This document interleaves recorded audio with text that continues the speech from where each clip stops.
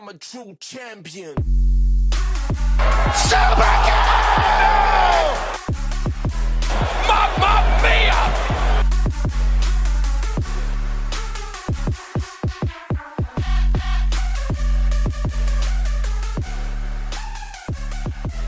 Ladies and gentlemen, welcome back to the State of Wrestling Address. Normally, every week we discuss wrestling news, but for the last 2 weeks I was too busy, so stop messaging me, moaning about where your reviews are, Lee. So, I'm Aaron Nix, the Egyptian Death Machine, King of Shithousery, Master of Piss Artistry, commentator, videographer, wrestler, referee, MC, the five-tool player of professional wrestling. However, I need somebody to talk to about wrestling, somebody who isn't too much of a diehard AEW mark. Unfortunately, none of those were available. So we have a brand new co-host from the glorious world of Ascension Championship Wrestling. You might recognize him as the dastardly man who sided with Ollie Blake at the last ACW show. He is, of course, MC and general great shithousery master of speaking. That is Adam Wessex. Hello, thank you very much for bringing me on, Nix. And I'm not dastardly at all. I'm just merely doing what's best for business. Yeah, all right, Triple H, chill out. All right, so luckily for me, Adam is very good at talking, unlike a lot of the reprobates. By the way, still no idea where Carl Wilkinson is. We assume dead in Pussy Lake, which is geographically and statistically correct, and actually a place that exists in Canada.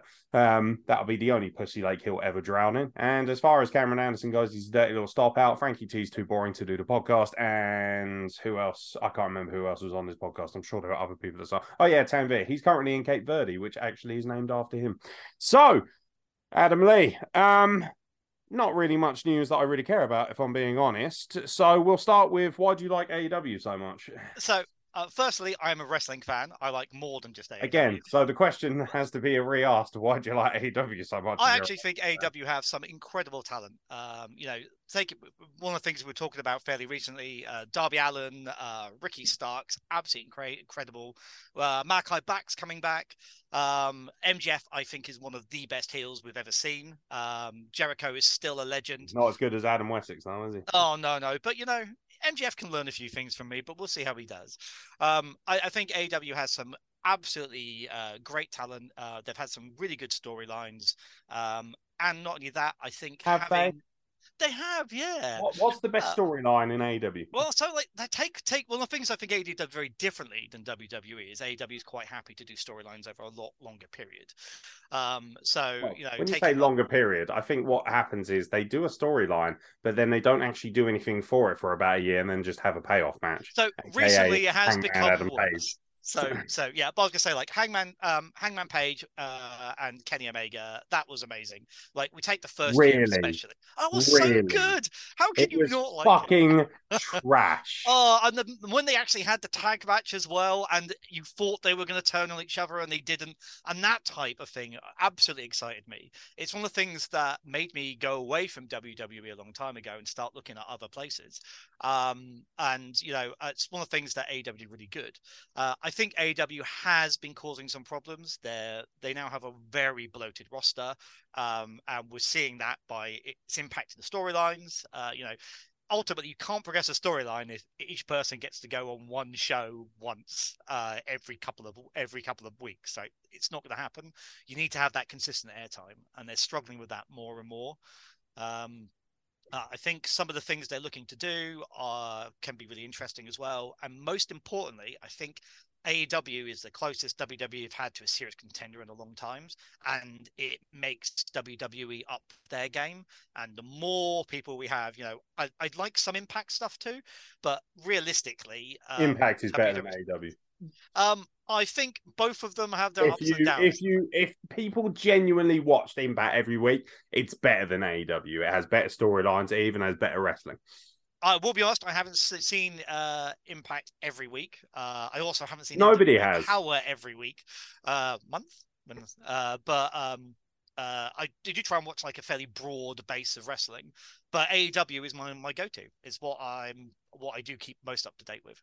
Cool. So, all bad opinions aside, you should have plenty of comments on professional wrestling. So, let's start with the fact that Jeff Jarrett has been signed by AEW. Your thoughts on Jeff Jarrett, for no apparent reason, being brought into AEW to work essentially backstage and as an on-screen air talent, from what I hear? Well, I think it's a lot of it depends on how they use him. At the moment, we don't know what they're intending to do with him. So all we know is he's been announced as the AEW Director of Business Development, and we all know titles like that mean absolutely sweet fuck all. He's not going to get cuckolded again, is he? I mean, who knows? But Angle gets bored. the intention was, from what they announced, was it was going to be used for live live event stuff. Sorry, and I think live events, AEW was basically formed during the pandemic anyway. Their experience of that is limited. Jarrett has a lot of experience at live events, and we've seen production issues with AEW before. When Jarrett came out, first time I've seen someone that actually not only abuse all the wrestlers for a dirty heel, but also abuse production live on TV, which is unusual. So I'm hoping that actually he might be able to fix some of that. I'm not 100% sure how good he's going to be in a managerial role. Again, it's more bloat on an already bloated roster, and I can't imagine Jarrett, from what he's been like in the past, to be a shy retiring character who doesn't care about never being on TV. He's turned up. He's made himself and made his impact. Come out as a heel. Spoiler for those who haven't seen it: pasted Darby Allin with a guitar. Shock, horror. But what's he going to do? Do we need another manager in AEW? Again, we've got an amazing roster. We've got a horribly bloated roster. Have you yes, got an we amazing do. roster? I love the way you say "we" as well, like you're an actual spokesperson. Do you know what? I don't understand it. So you've really got a bloated roster. You've got legends out the wazoo as well. It's not like you haven't got people backstage. You've got Dean Malenko backstage. You've got Arn Anderson. You've got William Regal. You've got Taz, Tony Schiavone, JR. All these people, apart from Tony Schiavone, who's fucking terrible at his job now, and always was, to be honest, a very mediocre commentator. Just saying. Also, the commentary team sucks balls. Let's just say it how it is. I am a big fan of Excalibur, but I can agree the others can. Of course you are. You're better. What? No, he's no Mauro Ronaldo, and he's certainly no Wade Barrett. No, and I have to come with you. Wade Barrett is absolutely on fire. He is absolutely settled into. No, Ian Riccaboni either, who, by the way, infinitely improves commentary when he comes on to commentate on Ring of Honor matches. Again, there's so many things that are wrong with it that I'm struggling to see anything good with it. We have the CM Punk bullshit going on at the moment where potentially he's going to be removed. Oh, how quickly your savior has become the pariah, an evil fucking entity, because he didn't want to take the shit of the metrosexual toolboxes that are the Young Bucks and Kenny Omega. Grow up, AEW fans. Grow the fuck up. They were. Do you remember when CM Punk debuted? Oh my god, that pop bigger than anything WWE could do. We've got CM Punk. We've got the biggest wrestler of all time. He drew the money. He drew them a 7-figure pay-per-view fucking sum. He elevated all the talent he was in the ring with. But of course, because he's upset Kenny and the Young Bucks, who need their pussies pampered all the time, now all of a sudden we don't like him.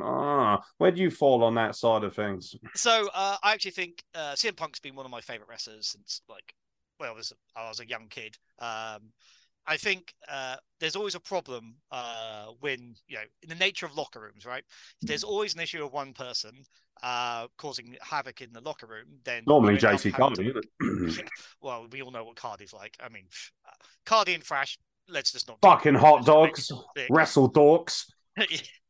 Wrestling cosplayers. But CM Punk is money, right? Automatically, it doesn't matter, you were a bit worried, right? He ended up going away. He went back and did UFC, completely fucked that up. Pissed off again.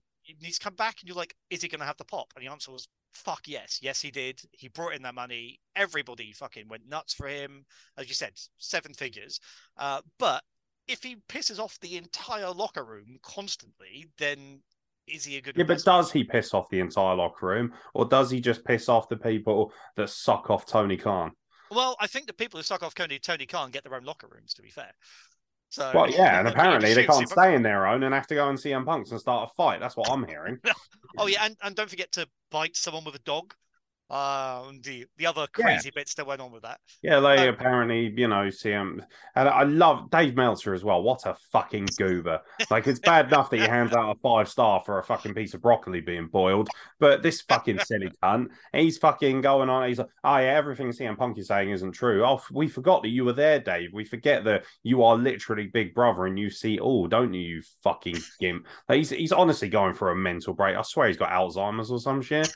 Like Hangman Page could literally take a steaming dump in Orange Cassidy's mouth and be like, yeah, that's definitely 6 stars. I give it 7, but it's not in Tokyo. Shut up, Dave, you melt. Like, the clue's in the name, melt. I mean, let's be fair. I mean, if that was actually going to be happening live in the Tokyo Dome, I'm pretty certain you'd probably still get a 7-figure payout for that. Well, I mean, depends really, doesn't it? In Germany, I mean, maybe a different crowd than normal, but it's still a spectacle. Well, those Japanese people, they tend to be quite repressed at times. That has to be said. I don't understand this incessant man crush everyone has for AEW. I don't think it's a very good television product. If you look at their champions, like, their world title is a farce at this point because of the amount of fucking times it's been hot potatoed around. The tag titles are a joke, because apparently FTR can win every single set of tag belts under the sun. You literally have the most dominant and best wrestling tag team in the world, and you're scared to put the AEW tag titles on them, but you're quite happy to put them on Sesame Daddy and, Swerve Strickland and his rotund friend. It doesn't make any sense. The TNT champion, Wardlow, I think, has great upside, great potential. So apparently... So we need to tag him with Samoa Joe and call them Wards Joe? War Joe. State of it. Fucking state of that. And both of those are both singles wrestlers. Who was on creative for that? Danny Disorder? Fucking useless. No, that's a bit harsh. Obviously, Robbie Nitro. Hey, bottom line is, fucking, these are bad things. And then we have, we have one of the best looking and best promos, just the best all-round wrestlers in the world in Pac. We're going to put the All-Atlantic Championship on him and then have him job to a guy who puts his hands in his pockets. Well, I mean, at the end of the day, Orange Cassidy is massively popular. And he can go when he does. You know why he's popular? Because he's a fucking joke, and AEW fans like jokes. They like things like Orange Cassidy because they can aspire to be like that. When I look at champions, right, the reason I want so one thing I see AEW fans all this, I'm not a WWE apologist. I actually think a lot of WWE is trash a lot of the time. However, it has been pretty fucking good lately, and a lot of that has to do with Big Daddy Trips coming in and getting rid of the old fucking loony. But the bottom line is that AEW fans, the most part, the toxic ones, they're on social media and they say, oh, fucking anything's better than Roman Reigns, blah, blah. Why? Because Roman Reigns actually looks like a wrestler. He actually looks like a star. Wrestlers shouldn't fucking look like the average 2-bob dickhead who works at Target. Wrestlers should look like fucking megastars. They should look like superheroes. And Orange Cassidy is in great shape. No question can work. But the gimmick is fucking boring. And then Will Ospreay comes out and he's like, yeah, anyone who doesn't like Orange Cassidy, they need to get over it and grow up because they obviously don't get our business. No, mate. The bottom line is that things like that have such a low ceiling because they're such a novelty. What happens if you take away his gimmick? Oh, yeah, but I mean, another skinny twink with a bad tan. And I also think that gimmicks are really important in modern day wrestling because we do finally have so much opportunity to see stuff. And by that, I'm not just meaning AEW and WWE. Like, we now have access to so much, like, watch ACW live on YouTube. But, we now get to see all of our independent shows on YouTube. We get to see from all over the world. Like, I was watching indie wrestling the other day. I couldn't tell you who the hell they were, and I didn't understand the commentary. But it's just stuff to see. And when everything is so saturated, then you need something to stand out. And, like, what's his face? The guy who makes pizza, right? Do I think that's a terrible gimmick? Luigi Primo, yeah. Yeah, Luigi. Do I think it's a terrible gimmick? Friends with me on Facebook. Oh, nice. Yeah, but the thing is it's something unique and it's something different. And that gets you eyes on. But the thing is, right? So, like, for instance, Danhausen and Luigi Primo are put in a position where, yes, they're very funny, they're very entertaining, but they're not going to be taken too seriously. They're in the right place. So when people say, oh, Orange Cassidy's fucking great. Oh, you don't have a problem with R-Truth. Yeah, because R-Truth isn't challenging Seth Rollins for the United States Championship on Raw because we have a semblance of respect for our business. So I do get you're not putting Rusty Jack in there with Brock Lesnar, are you? But again, the same points. Actually, I think Rusty Jack versus Brock Lesnar could be an amazing storyline. Could It it could really? be like, can you imagine like the Rusty like slowly like climbing up the beast and slowly whittling him down and finally choking him out Yeah, after you've being seen Brock crushed. Lesnar and Rusty Jack, right? Like, I I'm love not Rusty saying it's Jack. He's likely. one of I'm my saying favorite people in wrestling. He shouldn't last 2 seconds in the ring with Brock I'm saying Lesnar. that's the type of story you can make, though. Is like, what do you do to make him weak? Did he get Stories beaten have up to by a be fight believable in before? wrestling. This stuff.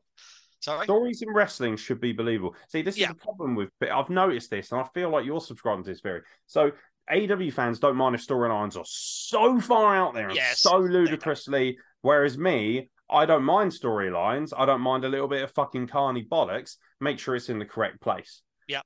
You know. So, but I think that's why it's good that we have AEW and we have WWE, and I would have said we had real Ring of wrestling Honor, fans but can now watch WWE, and all the messed it up. play little merchants and little Oh, fucking children can go and watch AEW. But again, point you're talking about wrestlers who look the part, wrestlers who act the part, like fucking John Moxley, man. Exactly. Like, he looks absolutely astounding. Like absolutely, still every move he does looks authority, and I think he is a great champion. Yeah, well, he's the only one who has any stability as well, from what I can tell, out of all of their heavyweight champions. And that says a lot for a guy who was in rehab. So the bottom line is that doesn't really say a lot for the rest of them, does it? Hangman Page could have Page, absolutely. Yeah. Whingy little fucking tosspot, from what I can tell. Little tart. Just cries all the fucking time. I have to say, I think like Omega, Punk, Hangman, the Bucks have definitely not come out covered in glory in the last few months. They're all as a fan. people. They have bad fucking. Do you know what bothers me is like if the main talking point of who you are as a wrestler is how you behave as opposed to how you perform. Like MJF says some of the most vitriolic shit ever on social media in his promos, but all we ever talk about is how good he is at his job. Yep. That is a world-class professional wrestler. Whereas if someone says to me Kenny Omega, all I think about is some fucking gimp crying on his Twitch stream. He's shit promos. He can't cut a promo to save his fucking life. He has the sexual assault specialist, allegedly, the invisible hand. What an appropriate name that is for Don Fallis, who he's 69s with in the middle of the ring. You have the Young Bucks, who look like a couple of California raisins. You have fucking, all well-dressed California raisins. Yeah, exactly. Well dressed, my ass, please. They look like they look like Ultimate Warrior took a wank on them. That's what I always thought Shawn Michaels meets Ultimate Warrior was kind of the style. Yeah. And if they could work like Shawn Michaels, fuck me, but they can't because Shawn Michaels is in a league of his own, and always will be. Like they will never even touch that level of quality. They just won't. This is the problem with wrestling now: is it's become way too catered towards everyone. Oh, we're all inclusive. That's not why I watch wrestling. See, but I don't think it's about aiming for inclusivity. I think it's about trying to be. Well, it is because they've got Luther in their roster, and he fucking sucks dick. I mean, so they do have some wrestlers who. Tell me, Luther and Serpentico are worthy of being apparently road agents like they are now. So, I mean, yeah, I see your point, but again, the same point. Like, who am I going to listen to? Dean Malenko or fucking Luther? Probably one of the greatest technical wrestlers to ever live, one of the greatest minds in wrestling, or man who looks like Giant Egg. Hey, he's a man with red contact lenses who looks like a giant egg. Wow. Congratulations. But I do think Luther was nepotism, and I do think AEW does suffer from nepotism. They suffer from. They just hire everyone, and most of these people aren't a draw. That's it. We've got too much. And the thing is, the wrestlers who are a draw and the wrestlers who have the capability to become a draw as well. And I think AEW has a lot of both. They're not getting as much screen time as they should do. Have you seen Hook? Again, great potential. I think great look. Absolute potential. Looks really good. I think them going with the whole MMA look for him as well. Really and it works, and he's legitimate. I think he's going to be incredible. You talk about the Acclaimed. I think the Acclaimed look absolutely absolutely perfect physically as well. What championship does Hook hold? The FTW Championship. Thanks for asking, Nick. Fucking hell. Why don't we just bring back the Anarchy rules while we're at it? Man, fucking useless. Like, see, this is the other thing as well. What the fuck is the deal with all the belts? Yeah, too many belts. And Yeah. buying Ring of Honor didn't help that. Totally devalues the meaning of being a champion. Yeah, totally agree. I think you need to have for different match types. So you need your tag team belts, you need your singles belts, etc. Makes perfect sense. But I think having too many, so they've got what? If we just look at just AEW, ignoring a Ring of Honor, they've got what, 4, 5, 4, I think. So you've got the AEW World Championship, you've got the TNT AEW Tag Titles, the Trio Titles, the TNT Championship, you've got the Women's TBS Championship and the Women's Championship, The Atlantic the Championship. FTW Championship. Then you've got the Ring of Honor Championship, the Ring of Honor Pure Championship, the Ring of Honor Tag Team Championships, the AAA Tag Team Championships, the AEW TBS Championship for the women's division as well. What the living fuck? Not to mention they're bringing in Impact the Diamond talents Ring as well. The Diamond Ring. What the fucking Diamond Ring? Yeah. All this stupid. And WWE's just as bad. They've got way too many fucking belts and all. It waters down the premise. So if you're going to have all these belts, they need to be on people that you legitimately think, okay, fair enough. Belts need to mean something. They add gravitas, but they only add gravitas if they have meaning behind them. So if I know they split up. Proud and Powerful never once won the tag titles. Yeah. And they were very, very good. Absolutely. Ludicrous. That at one point, the best tag team in the world didn't get a fucking sniff. But I do also feel like if you are that good, you don't necessarily need a title.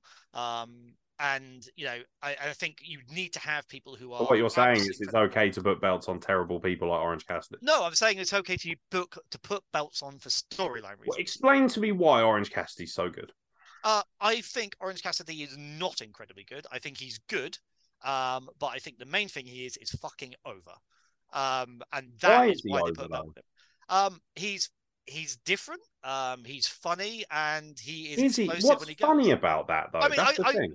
I did see him actually make Pac break character, and that alone justifies his amusement. Like, I've never seen Pac break character before. Not like Sami Zayn made the Bloodline break character. I can bet. Oh no, that I have to say, Sami Zayn, one of my favorite wrestlers. Absolutely loved him. Sami Zayn is what happens when you have Orange Cassidy with legitimate talent. That's what he is.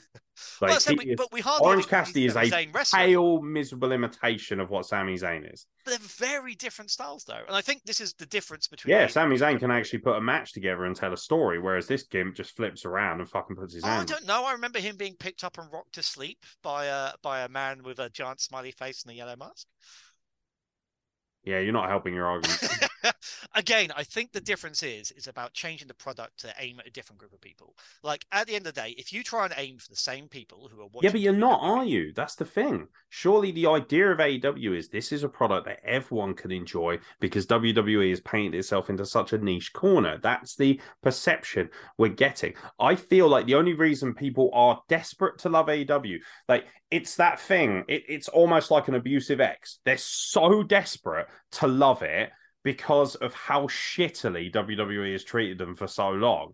And when WWE does good stuff, like it has done for quite a while lately, and War Games is coming up and looking fucking stacked, and Crown Jewel was great, and SummerSlam was great, and they have stars out the wazoo now, and you've got Bray Wyatt doing good things and all these different things. People are like, yeah, but I still want to watch AEW because Vince was nasty to me, and apparently Vince does nasty things backstage. Yeah, Tony Khan, he's like, do you know why people like Tony Khan? Because he's harmless. Because he's a gimp. He's a weasel. He's a pathetic little sausage jockey. From my point of view, Tony Khan doesn't really come into it. They seem to have finally stopped using him on really bad promos. Yeah, but he's also still in charge of the company, and apparently he's in charge of booking, along with QT Marshall, a man who looks like an onion with a haircut. Have you seen his documentary? It's pretty good. God, no. But again, AEW has gimmicks and it has good wrestling. But it does lean more heavy. Let me know when they actually show me some of that, because I'd love to see it. Well, we got back. Moxley has amazing matches. Wardlow does he have amazing matches? He does. Does he? Yeah. Does he though? Like Moxley.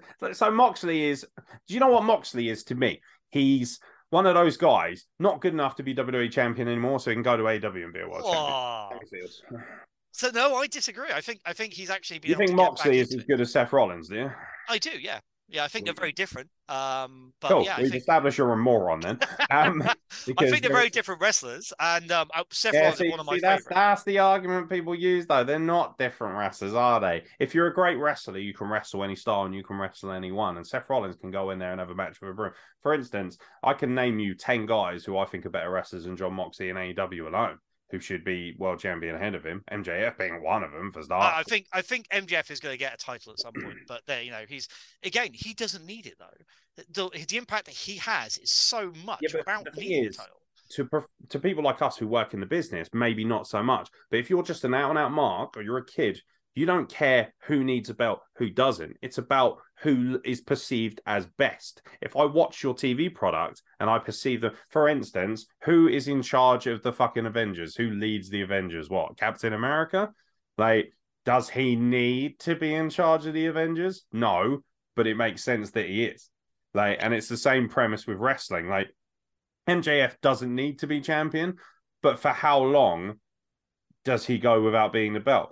It does legitimize your stardom. It does legitimize your place at the top of the card. You think about all the greatest wrestlers of all time: Stone Cold Steve Austin, Undertaker, Ric Flair, Dusty Rhodes. They were all world champion. And I think MJF is going to be, and I feel like the current storyline is probably building towards that. But I don't think that he's someone you need to put a belt on to legitimize. Like, MJF is incredible no matter what you see him do. And he can be, and the problem is I think when he gets a title is when he's probably maybe going to do this babyface turn. We'll see. It's definitely being teased. Ever turn, personally. I don't know. I'd love to see him do it, but he is such a fucking good heel, man. But going back to Jon Moxley, did you see Jon Moxley versus Wheeler Yuta? Yes. Again, so absolutely incredible match. Here's a problem with AEW though, right? Yeah. So great match. Who gives a shit about Wheeler Yuta? Oh, but no, I think it's giving a really good push. Is Wheeler Yuta making AEW money? Not yet, but I think that was a really good thing for him to start getting pushed, because I think Wheeler Yuta is another one of those guys who has incredible potential, and I think if they push him and we go can't cut a promo the same his fucking life. But a lot of amazing wrestlers can't. That's why they have managers like you and I, Nick. That's true. That's very true. But the greatest wrestlers of all time all could talk. Yeah. I mean, the greatest wrestlers of all time need to have it all. And I think, there isn't that many of them out there. Plus, I think in AEW, MJF and I think Moxley, I think the Acclaimed, although I'm not sure how much you consider rap, but dear God, their raps are hilarious. Yeah, see, I really like the Acclaimed, and they're one of the few things that I thought should have been pushed and finally did get a push at the right time, and it worked. And I like the Scissor Me Daddy shit. I think that's good. I think it's really funny, very entertaining. That gets a big dirty thumbs up from me. But I'm not going to watch a product where they're insistent on pushing Daniel Garcia and Wheeler Yuta, who to me, from the outside, there is no questioning that they are extremely talented wrestlers. However, there are thousands of extremely talented wrestlers. You need to have an X factor, an it factor. You need to have more than just being a great wrestler. This is why Ricochet wouldn't make a good WWE champion, because he's just a really good wrestler. Those are the fucking brass tacks that people don't want to fucking acknowledge, because they're like, oh yeah, but he's my favorite wrestler. Or, oh, I think he's really good. I don't care. One of my favorite wrestlers was RVD. Doesn't mean that the fucking stoner should have been WWE champion every month. I've always been Intercontinental Belt fan. I always thought it should go on those type of wrestlers. And I'd say the same with AEW. I think AEW, the thing that would make it better is cut the roster, have your world champion, have your mid-card champion, be it TNT or All Atlantic, doesn't really matter. And that's the best way for doing that. Tag guys need to be back in the indies. They shouldn't be on TV. A lot of them don't seem to be able to do good TV either. But a lot of them they don't make any sense. Also, why have you got 15 factions? This isn't. It feels like a low-rent budget version of the film Warriors. I can just imagine going, "Come on, Acclaimed, come out and play." Yeah, exactly. Like I don't get it. Like everywhere you turn, the Jericho Appreciation Society, the Dark Order, which sucks dick, by the way. They have gone so far different. But again, I think what AEW tries to do is it tries to go with who's over. Too much comedy. Way too much comedy. But I think that's the thing is that's what the fans are enjoying. And if those fans do, yeah. But those fans all live in their mum's basement. This is the biggest problem. That episode of South Park with the fat guy who's playing fucking World of Warcraft, right? The Sword of Truth. Yep. Yeah, that's what most AEW fans aspire to be. I mean, to be fair, man, if someone's giving me a bucket, I wouldn't need to move. But no, I think that it gives very different. It is very spot heavy. It is very fast, and those aren't always to everyone's preference. But I think AEW still put on some absolutely amazing matches. I think they have some amazing talent. They do have their problems, but I think, let's be fair, every promotion does. And I will say, like, WWE is making massive steps forward, mostly by hiring everybody they fucking fired, who are amazing. But It's all the work, mate. It's all the work. yeah, but again, Triple H, I've got great respect for. The thing that got me back into wrestling, to watching it regularly again, was Triple H and NXT back when the gold brand first came back. And I am so much more excited about WWE now that Triple H is in charge than I have been for a long time. And I'm interested to see where it goes. But I think the important thing is just watch wrestling in general, basically. Yeah, like I have no problem with people enjoying AEW. What frustrates me is when I point out to them what's wrong with it, they don't have fucking reasons for it. But that's the problem. It's like a lot of wrestling has become so fucking tribal. I said we now have access to global wrestling at our fingertips. You can watch like incredible wrestlers and absolute shit wrestlers across the world. Is it not a massive hypocrisy, or at least contradictory, though, that most AEW fans are like, oh, we're so glad we finally have something to enjoy other than WWE? Bullshit. Impact's been doing great things for like 3 or 4 years. Where the fuck Power's been great for you. What's your excuse for not watching that? What was your excuse for not watching Lucha Underground? What was your excuse for not watching Power or Ring of Honor? You've always had alternatives. You're just too fucking lazy. You need it spoon-fed to you like the gimps that you are in your basement. That's what you need. But I don't think it's majority. I think it is, as with most things, it's the 1% who are the loudest. And generally, they're all knob jockeys. And that's the same for anything. Like, you go on any WWE post on Facebook, there'll be people going, oh my God, WWE's the worst in the world. If it's something that is actually legit about someone pointing out something's wrong on WWE, everyone will also tear them to pieces going, no, WWE's perfect, nothing wrong. It's the same for all of them, man. It's tribalism. And tribalism is a cause of all kinds of fucking problems worldwide. But in wrestling, especially, people feel they can't enjoy wrestling, right? And I think generally those of us who've been involved in the indie scenes or watched indie wrestling, we watch it for different reasons, and we're both aware that it kind of ruins it a bit when you've worked behind the scenes a lot as well, where you understand how it goes through. That certainly hurt my enjoyment for AEW a lot, being somebody who works so predominantly in the actual business. I tell you what, man, if I'm noticing production mistakes and they're annoying me, I don't imagine what your reaction must be. It triggers the fuck out of me. But there's also the fact that like there's so many injuries, so many more in AEW than there is, and that's because the style is dangerous and frankly unsafe, and not a lot of these guys just don't wrestle like they've been trained properly. A lot of these, also this insistence on using tables every week and things like that. It's just, I do think overexposure of gimmicks ruins them. Tables only matter if there's something you bring out. But then they don't use gimmicks that actually do work enough. Like I can't even remember the last time they had a steel cage match in AEW. They had one a little while ago, but they had those ridiculous. See what I mean? They can't help themselves as well. Style. They got like fucking their version of War Games, which frankly isn't even close to as good as War Games. Not just WWE's version, like the old school ones with WCW and Clash at the Champions and things like that. Like they really oversaturate their stuff. It's so over the top. Like what's this Stadium Stampede match? The first one was really funny because I'd never seen anything like it before. The more you watch them, the more you just think, oh, fuck off. He teleported out of an ice machine. What the fuck?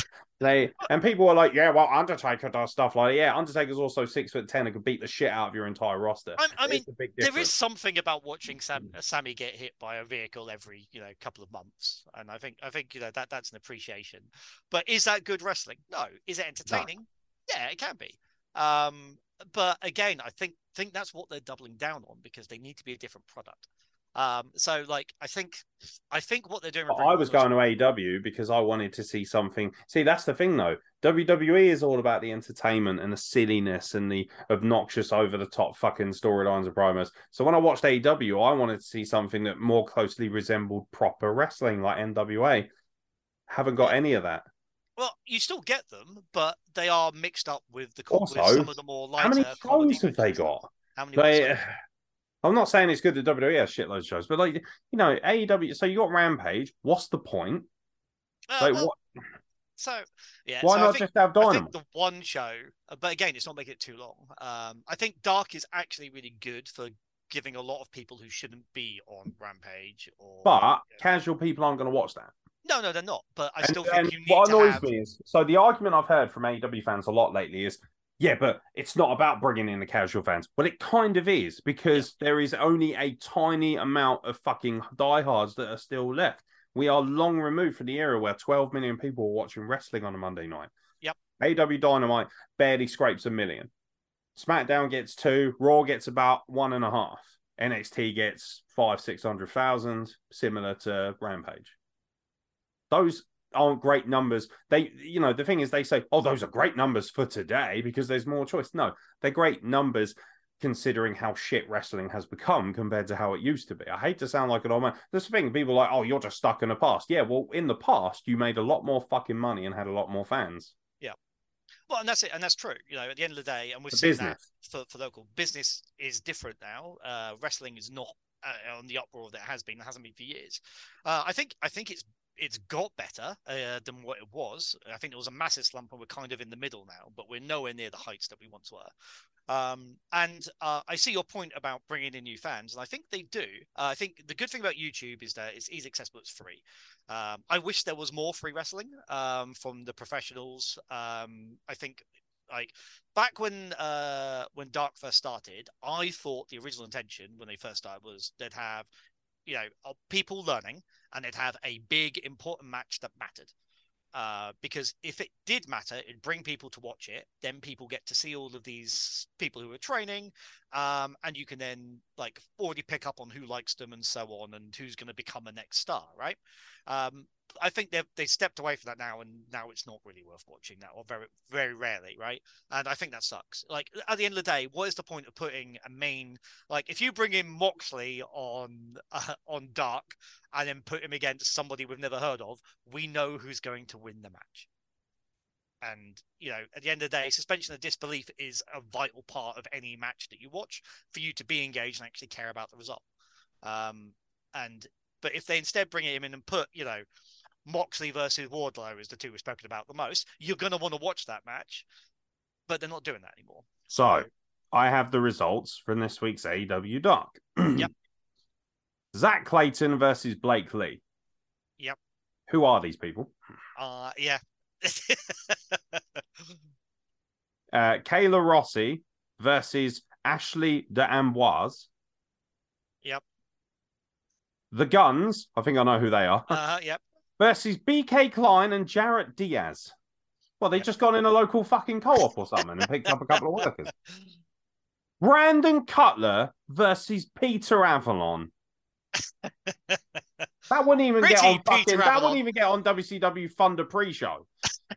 What a fucking steaming pile of shit. Oh, this is good. The Blondes, because apparently that's all they are now. The Blondes, Brian Pillman Jr. and Griff Garrison, who honestly looks like a dog, versus the Factories, QT Marshall and Cole Carter. Who the fuck is Cole Carter? So that's another one from the Factory. Anna J. A.S. versus Sio Nieves. Now I'd watch that because Anna J. is scintillating. Kip Sabian versus Marcus Cross. Yep. Who the fuck is Marcus Cross? Is that Karen Cross's less successful cousin? He's his cousin. Athena versus Diamante. Oh, how the mighty have fallen. So do you remember seeing the guy who looks like he came out of an anime with the really big hair? No. Okay, I'll find you a picture. I don't like anime because, again, I'm not a virgin. Marcus Cross is Powerhouse Hobbs was on AEW Dark this week. He wrestled Rico Gonzalez, a drug dealer, from what I can see. Who won that match either? And fuck off. John Silver, Alex Reynolds, and Evil Uno defeated Troy Hollywood, Fulton and Atavalu. Right. This actually looks quite good. Eddie Kingston and Ortiz versus AR Fox and Caleb Conley. I imagine that was quite good. And then we had Tony Storm and Hikaru Shida versus Mei Saruga and Emi Sakura. Yep. And then we had Claudio Castagnoli and Willie Yuta versus the Wingmen. Ryan Nemeth and Cesar Bononi. Yeah, again, we know who's going to win that People one. who I actually think they're very that was your entertaining. main event. Yeah. See, I actually think they should have made Tony Storm and Storm and Shida versus Sakura and Saruga. Should have been the main event for that. But I mean, yeah. By the way, worst women's division in wrestling. Defend that. Defend they it. Started off so good, but they've gone sideways. So I think Hater's really good. Did they start it off so good? A 90-pound Japanese girl. Oh, but she was a good wrestler. But yeah, again, if you're going back for realism, she doesn't have the impact. Don't get me wrong, Riho, cute as fuck, adorable. Love to chat to her, would love to meet her. I'm sure she's fun to wrestle with, but she's also 90 fucking pounds. So when I see her beat, look good when she wrestles. Yeah, exactly. It looks really fucking realistic when she gives a Northern Light suplex. But fucking what's her name? The bigger girl. I forgot her name now. I really like her as well. I've forgotten her name. Are you talking about Nyla Rose? One. Yeah, Nyla Rose. Yeah, Nyla Rose. Really like Nyla Rose a lot. Really good talker. By the way, Vicky Guerrero, pure AIDS. Get off my screen. Fucking, you give me a fucking headache. That's not heat because you go, shut the fuck up. You are. I can see her being used for quite a few people. I don't think for Nyla Rose. It didn't make sense to me. Why put her with somebody who can actually talk? Stupid. Yeah. And don't use the example of CM Punk and Paul Heyman because that is so far removed. It's ridiculous. I think Hikaru Shida is absolutely incredible. I think Britt Baker is really, really good. Thunder Rosa is absolutely incredible. I really like Tony Storm. When she's not actually stiffing people out. Well, I mean, we all love seeing a bit of a stiff match now and again, but yeah, no, she's definitely stiff. I think Tony Storm's great. These are all women, absolutely, and also local girl. But yeah, Hater has absolutely excelled since she got there. She's got so much better. I think again she needs to be pushed. I think they were like when the AEW first started, they spent a lot of time in making sure the tag division was like a primary focus, and women's were, but it has kind of fallen by the wayside. But that's the thing. They've never been a primary focus. Looking at them out, their tag team division they've got so many tag teams and they're all a joke. I thought Claimed really good. FTR, Swerve and Our Glory, absolutely. FTR, amazing. who still are yet to hold the AEW tag team titles for any meaningful run. I also what happened to Private Party? What happened to Private Party? What happened to Proud and Powerful? Where's the Lucha Brothers? What are they doing? Or they're the Trios Championship. They're the Trios now. Great. Why? Why do you need the Trios Championship? I think Pac, again, another one who I don't think should be in the Trios. Pac is so good on his own. And if you can understand him, he also runs amazing promos. He doesn't need anyone else. And again, I think that's the nature of the bloat, though. I think so many of the problems with AEW at the moment are entirely summarized by the bloat. You know, they've got the capability to do a horrible booking because their storylines suck dick, mate. Well, again, I don't think they can get the storylines properly. They're not good storylines. They're not compelling. They need to end up going back to what they originally set up to do when they. And if they do have a compelling storyline, I've noticed that their wrestlers end up throwing a hissy fit and get taken off TV too quickly. That doesn't help. But again, if you're only doing it at tiny little intervals because people aren't getting the TV time, none of it really matters. Well, then fuck them. You know what? Fuck them. Like if I was in charge, I said this the other day. I would walk in and I would say, I think I said this to you. I'd walk in, I'd say, right, I have a list here. You lot, here. You lot over here. Right, everyone over here, you're fired. Get out. You're wasting fucking money and time. Like, sorry, not everyone deserves a fucking spot. No, I agree. Otherwise, we'd let fucking Timmy Von Baron Auschwitz, or whatever his fucking name is, do the recording at ACW, wouldn't we? We just let any old fucking gimp do it. We're going back to Tim I again. get to do it is because I'm good at what I fucking do. Yeah, and I think this is the thing is I think they've kind of went into this bit where they've got so much money, and they were like, oh, we hire. They fucking won't at this rate. And it's silly. Yeah, no, you don't. He's gonna bankrupt himself. Do you know what it feels like? WCW circa 2000. Yeah, I've heard a lot of people say that, and I think that there's some good stuff, but my God, is it bad at times? They need to let some of the contracts end. And I don't want to say like it's a nice thing for anyone to lose their job, and it's not a nice thing for anyone who's been dreaming of it forever. But at the end of the day, like, we want to watch good TV. If they're going to start doing live shows, this is the thing I'm hoping. Like, and this is entire speculation and entire pure hope. If Jeff Jarrett's going to be running around and doing a touring live show, which doesn't necessarily need to be recorded, like we know WWE do, they've got constant, and that's how they teach people. What, a touring AEW live show? Yeah, touring AEW live show. What, so he's going to be in charge of house shows, basically? Yeah, basically in charge of house Why? shows. I think that'd be great. I think that's like... You can't... Nobody cares about your fucking YouTube shows that you record every... Yeah, but that way, at least they're getting money in. These people are earning something. You're going to get the ticket sales.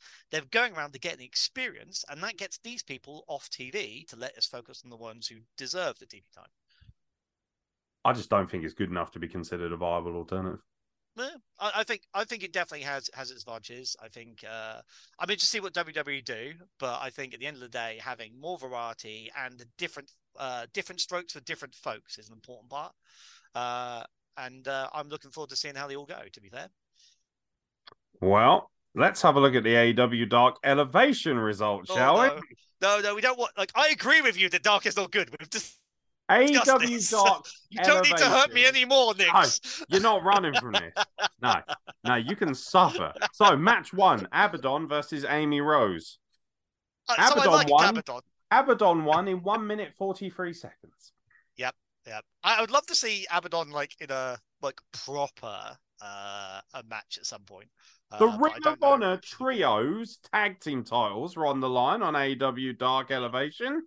Dawn Castle and the Boys, who are Brandon and Brent Tate, never heard of them, versus the Trust Busters. Who the fuck is Jeeves K? Who the fuck is Slim J?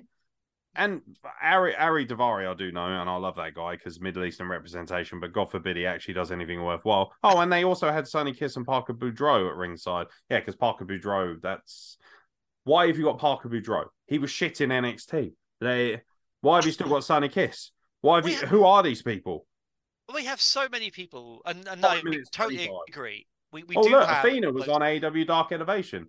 Literally one of the best women's wrestlers you have, and she was on AEW Dark and AEW Dark Elevation. Bet she went on Dynamite, though, was she?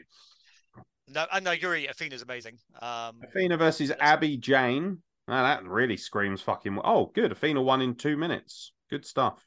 Hey, you're gonna... Are you on the trios yet? Tainara Conti or Tay Mello with Sammy Guevara at ringside versus Trish Adora. That went 2 minutes 9.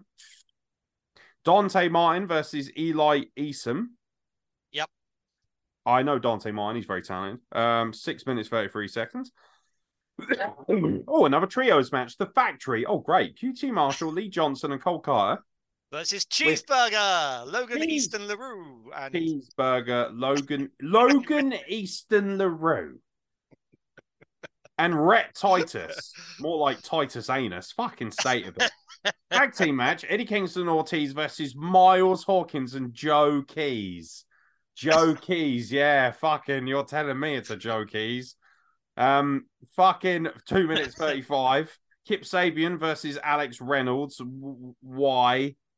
Hey, that would be a good match. Yeah, great. Oh, another trios match. Because apparently tag teams just, we could watch FTR, but who wants to see that when we can see Rocky Romero and the Best Friends versus Angelico and the Butcher and the Blade? By the way, Angelico, one of my favorite people in wrestling. I've never had the chance to meet him in person, but I absolutely loved him in Lucha Underground, and I think he is massively underused. I love technical wrestling as well, but he's so good at what he does, and although that man is like 85% leg, I'm sure. Oh, yeah, no question. Lanky bastard. Yeah, beautiful, man. Absolutely beautiful. So, yeah, I mean, that for me screams, who wants to watch? There was 4 matches on there that were 2 minutes. Yeah. And again, that's what I'm saying. But if Raw did that, oh my God. Timmy Buck Timmy would be in his fucking basement right now on his dial-up internet while he's masturbating to fucking suspicious-looking porn from Russia. And he'd be like, well, fucking Raw does it because they're shit. I hate Raw. Oh, I hate Vince McMahon because Vince McMahon touched me inappropriately once. You fucking wish he did. Shut the fuck up. That was your head teacher, mate, telling you it was Vince McMahon. But anyway. No, I've said, I'm going to agree with you. Generally, Dark is not good. So actually, out of that, I would I haven't There's watched a it yet. soundbite if I ever But- heard one. Genuinely, Dark isn't good. But Angelico, Butch for the Blade. I'll take that out of context. Versus Rocky Romero and the Best Friends. I would have liked to watch. I will be watching that. I would love to watch Rocky Romero. The Best Friends can suck my balls. Actually, no, Trent's Oh amazing. man, Trent Chuck and Chuck Taylor. are great. Chuck Taylor Oh is no, fucking awesome. I love them. He was a butler. But again, they are so over. They're so fun. They get Yeah, the you know crowd why they're working. over? Because again, basement dwelling virgins. I can be like Chuck Taylor. Okay. Why would you want to? When I watch wrestling, right? Where's Miro? For fuck's sake, there's a real wrestler. Yeah, if I ever Miro's really saw good. one. Miro's lovely as well. Powerhouse Hobbs, Ricky Starks. These are people with star quality. Hook, MJF. These are the guys with star quality. When I watch Ethan them, Page. I think that's the who. Ethan Page. You like Ethan Page? I loved him in the North. I think he has sucked balls in AEW. Oh, I don't think he's been Scorpio used Sky, by the way. What the fuck happened to him? Where's he Yeah. gone? So, but again, so many of these problems are bloated roster. And we've got the House of Black coming back. Malachi Black is one of my all-time favorite wrestlers. Can't wait for 3 as weeks well. of great promos and matches, and then they just get on AEW And Dark for the rest of the day. he needed screen time. Like, you can't tell the stories about them. You can't have Malachi Black and not put him on TV every week. You Yep. can't have Ricky Starks and not put him on TV every week. Do you know what? All these fucking goobers, Alex Reynolds and John Cena and all these people, like, don't get me wrong, all of these people can wrestle.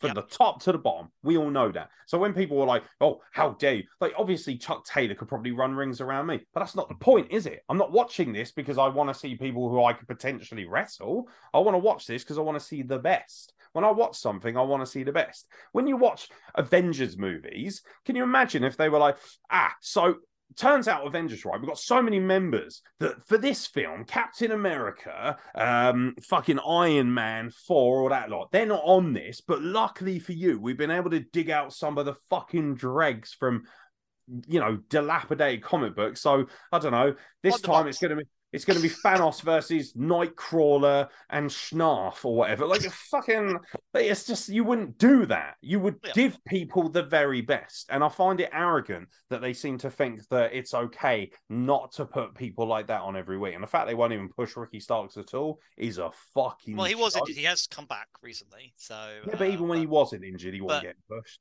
He had the FTW championship. Ah, yes, that prestigious belt, which isn't even recognised as an official title. Jesus Christ. That's as much credibility as the 24/7 belt, which, by the way, was put in the bin this week on WWE Raw. So now seems as good a time to transition. Otherwise, we'll be here for fucking ever.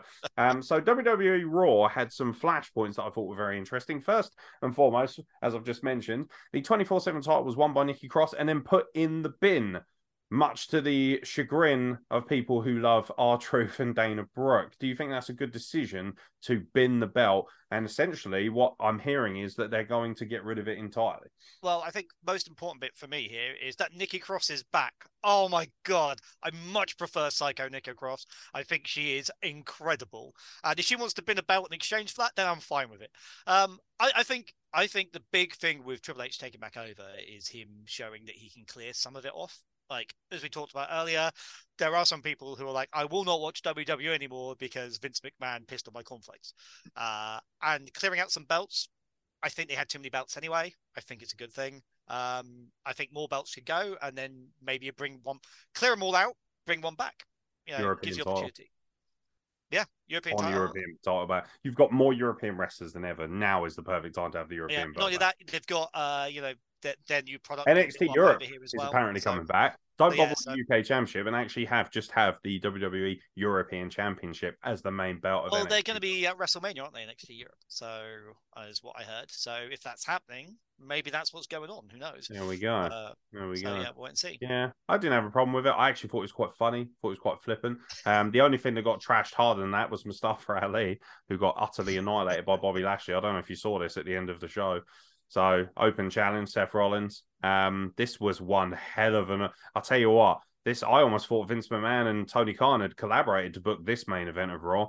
So Seth Rollins has an open challenge for the United States Championship. He says, who will it be? On the screen, Mustafa Ali appears and he says, I'm going to accept the challenge. He then gets jerked off screen and is replaced by a rather large black man called Bobby Lashley. He then tries to attempt to attack Bobby Lashley again, who yeets him over the fucking lockers into the background, and he's never seen again. Surely R.I.P. Mustafa Ali at this point.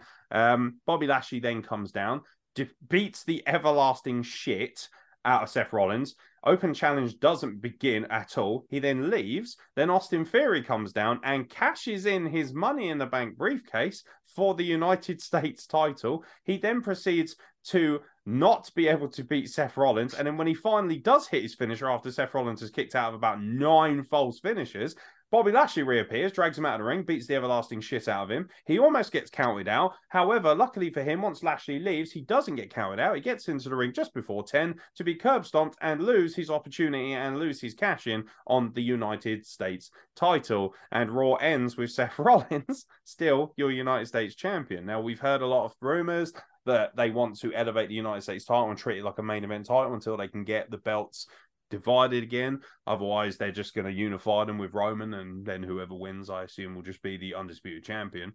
Again, clearing the belts and hopefully making... Is this a direct fucking message to Vince McMahon from Triple H? Yo, fuck you and fuck Austin Theory. Well, I mean, plus side, I guess that makes Austin Theory in the history books, because there's been only half a dozen people who have failed their Only cash-in? 4, I believe. 4? Baron Corbin, John Cena, and I believe CM Punk. So congratulations, Austin Theory. You are in the books. You're in the club, pal.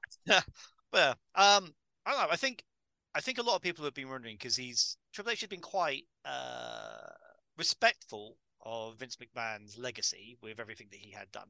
But obviously, everything he had done now, theoretically, would probably pass now, right? So from here on in, it was all Triple H's stuff. But again, let's be fair, WWE do spend time listening to comments. They do actually watch what people are talking about. They don't necessarily act on it, but they're aware. So yeah, I wouldn't be surprised. I think maybe making a bit of a shock and shaking the crowd up is a good thing. Is Austin Theory dead in the water? I think this is going to absolutely hurt him. It depends on what they do with it. He did beat Shelton Benjamin earlier in the night. Wow, yeah. It hasn't been seen for about a year. Yeah, it's a shame. I think Austin Theory is really good as well. I do like Austin Theory.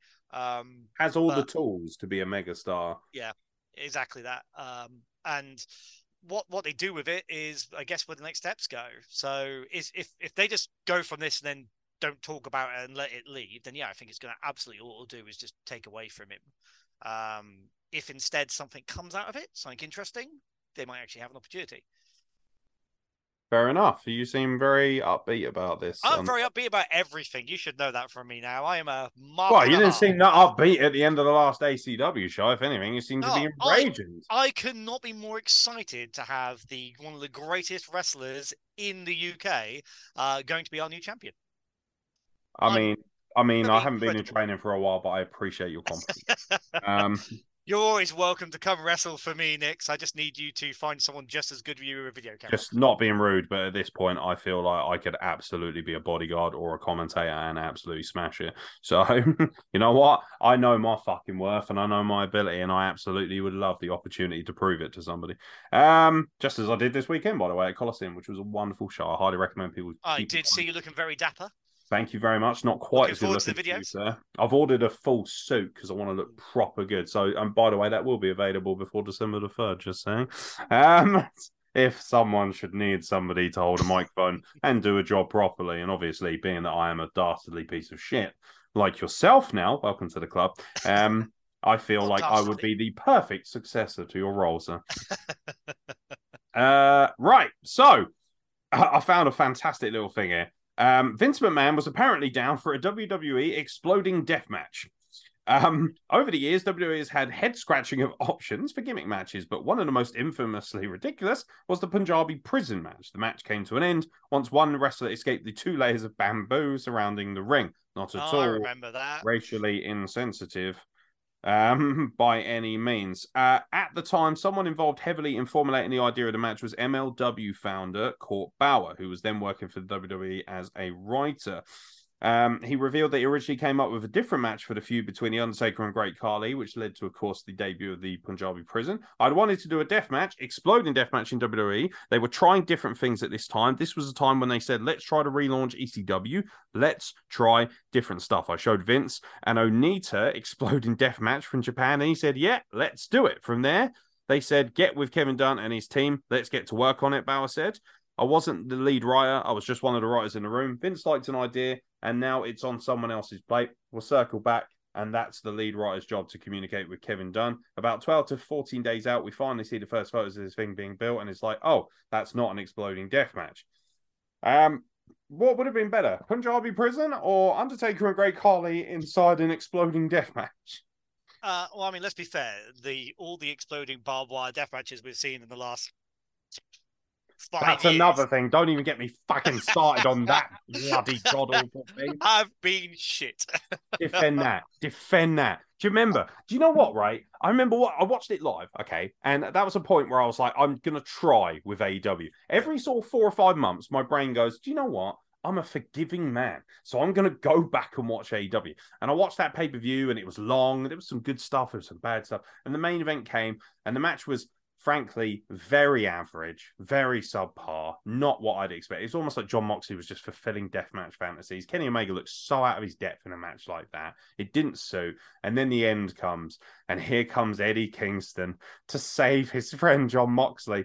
We're going to die. And he covers his body. And for a fleeting moment, I thought, this is actually really beautiful storytelling. The match hasn't been great, but I'm thinking this is going to be beautiful. Fun. Like the massive explosion. Exactly. Look out, Mr. President. Ring's going to explode and implode, and they're going to be laying there in this rubble of mess, and I'm going to be like, do you know what? Little tear in my eye, Eddie Kingston. What a fucking man. And then we get and a fucking fart and 4 sparklers.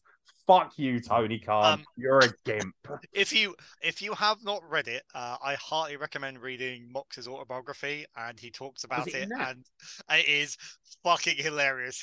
His conversation about it, which was basically what we were just saying. Like, it was gonna be beautiful. Like, you know, my mate throwing himself, putting his body on the line.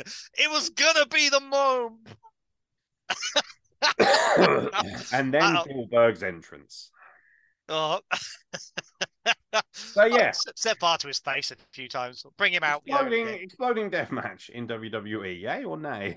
I would say nay. I think as much as the racial insensitivity of it, or otherwise, Punjabi Prison actually is better because you can't fuck it up as much. I would like. Exploding barbed wire matches aren't really a thing now. We like these big networks. They can't put them on properly anyway because you can't be safe with them and make them look good. So it's never going to appear on any major TV. It's going to be stuck to indies where indie people put their bodies on the line in the most ridiculous ways. If you can't do one properly, don't fucking do it. Like, they need to be spectacle. They need to be horrible. You know, go watch Nick Foley do it. But back in the day, that was some proper exploding death matches. Some extreme shit. Not the shit that we see now. Yeah, meanwhile, Breaking Bamboo, you can't really mess it up too much. Stick with that. Good name. Personally, they had one opportunity to do it, and they didn't opt for it. They opted for a different gimmick, and it was when they went for the Inferno match with Undertaker and Kane. I think it might have suited there if they isolated it well enough. I will say, if they do a good exploding barbed wire death match, then that will give all the WWE fans versus AEW fans a hell of a lot to battle. A lot of ammunition, isn't it? That's a loaded rifle, that is. And you're right, it is a loaded rifle. So the opportunity for making it a spectacle to prove they can do it better, like, that might be taken. But I still think they should leave it alone, leave it to the professionals blowing themselves up in Japan. I'd like the Inferno match to come back. I like Inferno matches. I think gimmick matches are good fun. Like, you know, Battlegrounds is always, well, used to be entertaining, and I'm looking forward to it being brought back to be entertaining. You know, do weird gimmicks, do weird stuff, but make it only happen now and again so it's still special. So we have a segment on here where we go for a list, and I ask you for opinions based on the list. We're going to get to that in a moment. Before we do, Bandido has reportedly signed a contract with AEW. Good idea? No, because we've got too many people. Bandito's fucking great. But again, where's he going to do? Who's he going to work with? How do we fit him in? He's a like he could be brought back. So at the moment, Jericho's doing open challenges to any Ring of Honor champions. Bandito coming back for that as a one-off would be fucking awesome. But again, we don't need more people in the AEW roster at all, especially not really good people because there's no room for them. Yeah, especially a guy, no offense to Bandito, incredible athlete. But again, like, what does he bring to the table that Ray Phoenix can't really do? Yeah, I mean, at the end of the day, he's a great wrestler, but he's not going to be coming up and doing. He's an incredible high-flying luchador, but we already have two world-class ones there. And to be fair, Pac can luchador as good as anyone else can as well. Yeah, again, it's that thing of like, once that's the other thing that really I struggle with AEW is, it's great to see high-end, high-octane, athletic wrestling, but not for the whole show. Yeah, big stuff. I don't need to see 4 matches where everyone's doing crazy moonsaults and suicide dives and risks injury. I just don't need it. Suicider! Fucking fuck off, Excalibur. I'm a better I still want my Excalibur shirt. I'm wearing my Ladybeard shirt instead. Wrong wrestler to choose. Me and you are better commentators, mate, just now. So, Odyssey Jones, who you might recognise as the rather mahoosive black guy from NXT, very talented wrestler. He was on an interview recently, and he was asked who he thought could beat Roman Reigns for the title, because obviously Roman Reigns has been champion for over 2 years now, has dispatched everyone and anyone you could imagine at this point, and his answer was Cody Rhodes was the only person he believed good enough to currently dethrone Roman Reigns. What do you think? I mean, I think, like, dear God, the seeing him fight with that torn pec against Seth and got him a lot of credit with the WWE fans. I think it would have some interesting impact with the whole AEW tie, and the bits between them, but I don't know. I can't see. Sorry, Cody. I can't see Cody being the one. I like the fact he's going to listen to this. That's adorable. Of course he is, man. He's going to be watching this like, what the hell, man? Big fan of Adam Lee. Not anymore. But yeah, no, I don't think he's the one to dethrone the Bloodline. I think. I think something's got to come apart from them. Like, they always tease it. The stuff with them going inside. I think Sami Zayn should be the next champion. I mean, I love what he's doing, but yeah. No, but I'm actually not sure. I think the Bloodline needs to come apart, and I think that's the way it needs to be. Right? They need to be like they need to lose what they've got. Worth too much money right now. But how long do you keep someone the champion if they are worth that much? Until they don't make that much money. I'm sorry, but this is your business, and they're sitting there thinking 2030 is when Reigns is finally dethroned. Yeah. By a aging Scott Jones. Who do you think out of all the ACW roster is best equipped to tackle Roman Reigns in a wrestling match? Oh, I'm obviously going to say Rusty Jack because it'll piss you off. Just stop doing that because I love Rusty Jack. It's one of my favorites. But I like. I think if you're having a match, I think probably Brandon Lee. That's exactly my pick. Like, not just because he's the fittest wrestler in the world, but him versus Roman Reigns, unnecessary. Way too much good-looking men can't be handling that. There's nothing tricky about that wank whatsoever. But Brandon Lee actually looks like he's got the size and the height and the athleticism to combat somebody who is that big and that powerful. Well, Nix, I have to tell you as well that as of our next show, I think there may be someone else on your radar.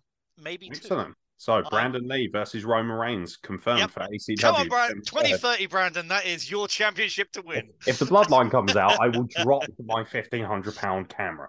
And then faint. Please don't. If we manage to get the Bloodline to come out, please don't drop the camera. If the Bloodline come out, not only will I was going to say, you do not need it. You will need a backup camera operator because I will be ferociously wanking naked. That's fine. Just keep it off the lens. That's fine. Just keep the lens off. God, this is so difficult.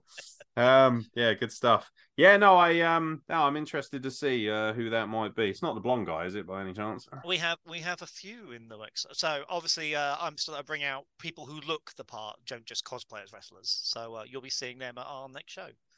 So no appearance from the Thrash Arts then. Oh, well, yeah. Sadly, the Fresh Arts are a beast upon themselves, who I wish I hadn't signed, but we'll just wait for their contract to run out. How very AEW of you. All right. Yeah, no, to be honest, at this point, I'm just enjoying Roman Reigns so much. I'm not really interested in who he loses to as much as I'm just interested in enjoying what the bloodline's going to do. I've got to be honest, I think, considering how slated he was just a handful of years ago, the turnaround that he's done, also like so much better as a heel. But he's gone from being very one-dimensional to everything else, and falling back on the family stuff is so good. Like, why wouldn't you fall back on the family when you have a family with that much prestige in your company? And Paul Heyman is in overdrive. Oh man, I love Heyman. He is the pinnacle of what a great manager and a great talker should be. Yeah, Heyman is the level I aspire to reach. So one more piece of news that I really would love to talk about because it will be very amusing. Braun Strowman's tweet this week, which triggered a shit ton of people in the aftermath of Crown Jewel, where he beat Omos in what has to be said a pretty half decent match considering who was involved. I thought it was going to be god awful, and it was actually okay. Braun Strowman took to Twitter and bragged about his match with Omos at WWE's Crown Jewel event. Holy hell at the giant Omos. Can you believe we got 47 stars? And reminded the people that no one cares about all these floppy floppers, giants and monster over flippy flipper bag your groceries at Kroger. Hashtag airport test. Hashtag size is the prize. Hashtag swole is the goal. Fellow WWE superstar Mustafa Ali responded on Twitter asking Strowman if he can teach him how to get fired. As previously reported, Strowman was released back in 2021. Strowman responded to his tweet by asking, "Don't you work in catering now?" Not content to let the giant have the last word, Ali said he was definitely in the kitchen cooking. Whatever that means. Elsewhere, NJPW star Will Ospreay questioned why Strowman was so mad. It's dead funny that you actually done such a great job, and yet you're mad at other people that do the same job as you. Relax, my guy. Just say you really enjoyed showing super heavyweight wrestling. Chris Jericho also weighed in on the matter when he quote tweeted and said, "I used to bag groceries." You should have not being rude, mate, but still a lot better. I missed that one. Okay. Yeah. So there you go, Chris Jericho, obviously adding his 2 cents in. Are you offended by Braun Strowman's tweeting? It's a work. No, I'm not offended. Marks. He did come out afterwards and say he apologized, and of course, this led to every fucking sweaty basement-dwelling virgin who, especially AEW fans, I noticed, who couldn't help it. Like, all our wrestlers flip around, and they're all just replying, saying, "Oh, you fucking you're just backpedaling because everybody made you look like a twat." Yeah, his bank account must be fucking quivering with fear. Come on, man. It's all a work. At the end of the day, if Twitter builds heat, build heat on Twitter. I love how this upsets people, right? But MJF calling one of the Cultaholic guys a pedo, not a problem. Not a problem at all. To be fair, he did get a bit of heat for calling people devil because that's pissed off a lot of religious people. So yeah, well, those people are fucking stupid and nobody cares about them. No, please tell me more about your ark that somehow survived the world's greatest flood. You fucking mongs. I'm definitely going to hell at this point. You should. My sisters are like devout Islamics, and they literally tell me every chance they get that I'm going to hell. So it is what it is. I have no problem with it because it's called entertainment. And also, what would you rather he did? Came out and said, "Oh, yeah, just so you know, it's all fake, and we just had a really good time together, and I really enjoyed working him." Shut the fuck up. I'm a monster, and I just want to let you know that I appreciate each and every one of you for who you are, and I hope that you achieve your goals today. Exactly. It wouldn't really have the same impact, would it? No, it would fucking not. Yeah. Now, at the end of the day, man, wrestlers are entertainers. If you are needing to build up heat, you need to build up heat. The aim when you do that is you want people to cry. I will never forget telling Daddy Disorder how many people he made cry at a festival once, because literally we had a collection of children in the front row crying, going, "Oh my God, he's beating up JC Cardi. Is JC Cardi hurt? Did he hurt Cardi?" And crying. And as a heel, what could be a better sign that you have done your job right? So I can't believe that JC Cardi was over enough to be a face. It was in New Milton. Oh right, yeah, okay. Well, that's the land of He's a big Milt native. Yeah, I was going to say, put me out there and we'll see how fucking good you are as a heel, pal. So I have a list here of the most questionable Vince McMahon moments of all time. And I want you to tell me whether you think these are highly questionable, as people say, terrible, or are they actually underrated bangers of decisions? So I want your honest opinion on each one of these. Are you ready? Yep.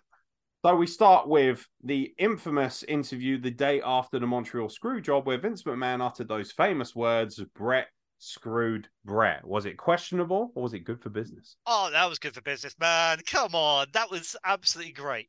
Slagging them off. I mean, like, I appreciate that we found out that, like, at the time, we didn't know if it was real or we didn't know if it was fake. And for years after, no one did. Yeah, no, absolutely great. Banger. Yep. Please support it.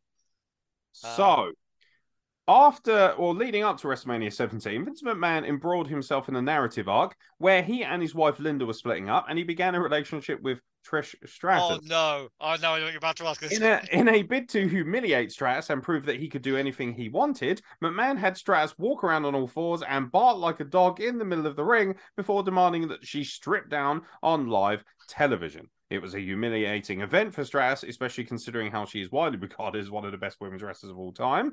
She did actually say, however, that she actually thought it was amazing. And Vince pitched the angle to me. So we're going to have this angle where you are barking like a dog and get really humiliated and basically hit rock bottom. And I was like, amazing, Stratus said. So So I want to also clarify as well, which is probably not going to come up on this, which is she recently was saying that she was proud that she didn't do what Sable did and painted her boobs and took her clothes off. But this is possibly worse, right? I don't like this one. This is one of those ones that when you watch back, I'm like, yeah, no, this has not aged well. And Trish is fucking badass. Yeah. No, she may have liked it, but I did not. I was like, what? So I was 16, 17 at the time. 16. And so I didn't get it either. Because at that point I was woefully undersexed and woefully underexperienced, which is thankfully no longer the case, although it certainly feels like it's going backwards. But the bottom line is that Mia Cortez, call me. No, I'm joking. So bottom line is it just didn't sit well with me then because I didn't get it, and now I just think, oh god, it's just grotesque and over the top, and that's coming from me. So there is other better ways to show that you're the one in charge of that relationship than making someone get on all fours and butt like a put her in a fucking match with Jazz or something, have her beaten up or something. Don't make her. Yeah. I said, get on your all fours and bark like a dog. Come on, man. Honestly, dear idea. So we move on to one that I will. I mean, to be honest, if anyone fucking thinks this isn't questionable, there's going to be a problem. When Vince McMahon rather famously used the N-word in front of John Cena backstage and Booker T. Yeah, Booker T and Sharmell, thank you, was there, right? Yeah. This was questionable. Keeping up my N-word was uttered by... what makes me laugh is the first bit. So John Cena approaches Vince McMahon, and Vince McMahon goes, hey, what's up, champ? What's good in the hood? And John Cena says, just keeping it down. And he goes, yeah, keep it up, my N-word. And then walks past Booker T and Sharmell, two African-American talents with a gigantic swagger. It is as hilarious and yet awful as it sounds. Oh, yeah, no, I think they were trying to be funny, and it was fucking tone deaf and hideous at the time, and it has not aged well. Yeah, no, it's questionable as fuck. So, once CM Punk had left WWE, he rather unfortunately, and apparently Vince McMahon claims that this just happened to be a coincidence, and he did apologize for this. Punk got his severance papers through FedEx on the day of his wedding to AJ Lee. So the day he got married was the day that he was officially sent his release papers by WWE and Vince McMahon. Questionable? I mean, it depends on how much of a dick you want to be, right? If you want to make a fucking statement, that's how you make a statement. Is it a dick move? Yes. Did it make a statement? Fuck yes, it did. Yeah. So, questionable? Well, yes, but I think probably intentional. Yeah, in a sit-down chat with Stone Cold Steve Austin via cage-side seats, Vince McMahon denied this act was done intentionally. Sometimes in a big corporation, the legal people don't necessarily know what talent relations are doing, and conversely, he said, Punk got his severance papers, moreover, on the day he got married. That was coincidence, so I want to personally apologize for that. Punk rejected this apology on a subsequent edition of Cabana's podcast, noting, per the Washington Post, that the package was shipped overnight, and adding, if the apology was sincere, you wouldn't use it as a publicity stunt on Austin's podcast. Yep, fair challenge. He has every right to be egregiously pissed off about it. Much more so, however, might be Brian Pillman's widow, who was interviewed the day after the wrestler's death by Vince McMahon. At the Bad Blood pay-per-view, Brian Pillman was meant to wrestle Dude Love. However, Pillman sadly passed away in his hotel room before the event from a suspected heart attack. The next night on Raw, the WWE decided to pay tribute to the wrestler. However, there was a segment that raised eyebrows. McMahon decided to interview Pillman's widow. Melanie, live on air, it was clear that the woman was grieving and still in shock about what had happened the day before, being in no state to discuss the incident so soon after her husband's passing. The wrestling world was left disgusted by the WWE and McMahon's actions that night, which were nothing short of callous and cold towards the Pillman family. Obviously ridiculous. Questionable, right? Yeah, totally. I mean, let's be fair. WWE has had the unfortunate actions of having to do a whole bunch of post-death situations, and they haven't really handled many of them well. Chris Benoit tribute show. Chris Benoit tribute show. Oh my god, yeah. And this is another example. Like, dear God, like step away from that stuff, man. They're ticking time bombs at the best of time, and not the next day. Poor broken woman, man. Horrible. It's a really uncomfortable thing to watch. I hope no one has to go through something like that. So you'll love this. This is one of my favorites. Vince McMahon wanted an incest storyline with his daughter. So discussing, it's fucking incredible. It's my favorite thing ever. One of the more puzzling and head-scratching suggestions was how he wanted to inject his son Shane into his daughter Stephanie's real-life pregnancy as an angle on television. There were even rumors that McMahon considered himself as a possible candidate to be revealed as the father of her child too. Discussing the incest storyline on the OP Radio podcast, Bruce Pritchard revealed how the concept came about and that he was the one who shut down the idea before it gained any further traction. It was during the time when Stephanie was pregnant and Vince was trying to figure out if he could work that into a storyline. He said, it was an entire Sunday, an entire day of my life that I will never get back. The fact this conversation was entertained for as long as it was is concerning, to say the least. More importantly, what did Triple H, the real father, think about all of this? Questionable that Vince McMahon wanted to have sex with his daughter in a storyline. Yes, questionable. Wait a minute, you're from New Milton, aren't you? I thought you guys were into that sort of thing. I'm from Bournemouth, man, the home of the most expensive properties in the world, I have you know. Really? Yeah. Sandbanks is the most expensive place per square inch. Yeah, oi, Sully, you must have a lot of money. Why are you complaining about paying me a few extras for YouTube, man? But dear God, that is questionable. There are some things that let's just step away from. And that should definitely be one, especially while she was pregnant at the time as well. Yeah, I desperately wanted to see it. I just want to see Vince McMahon go, that's the scene of my life.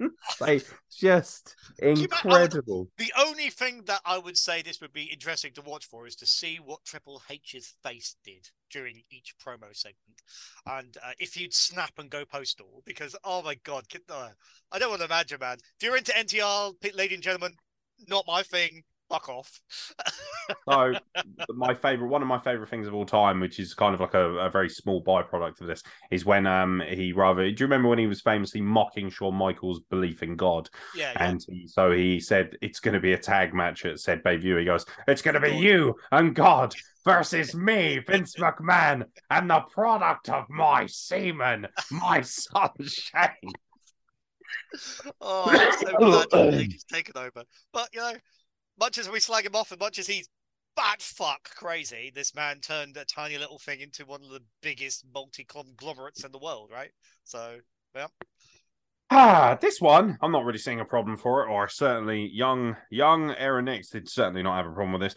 One of his more controversial moments occurred when he received a a dance from Stacy Keibler on a 2002 episode of SmackDown. McMahon sought out a new assistant, and Keibler did her best to convince him she'd be the right person for the job through her seductive lap dancing. Many memes have come out of this segment, as you all know, especially in terms of McMahon's facial reaction.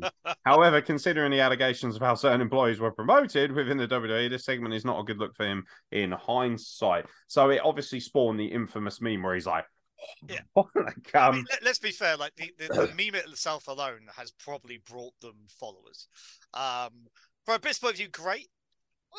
Considering some of the allegations, yeah, not very nice. But at the end of the day, man, like 90% of the Attitude Era hasn't aged well. But Stacy Keibler though, fucking hilarious. Like, damn. Like that is there's hot, and then there's hotter than a $2 pistol. Stacy Keibler, man, god damn.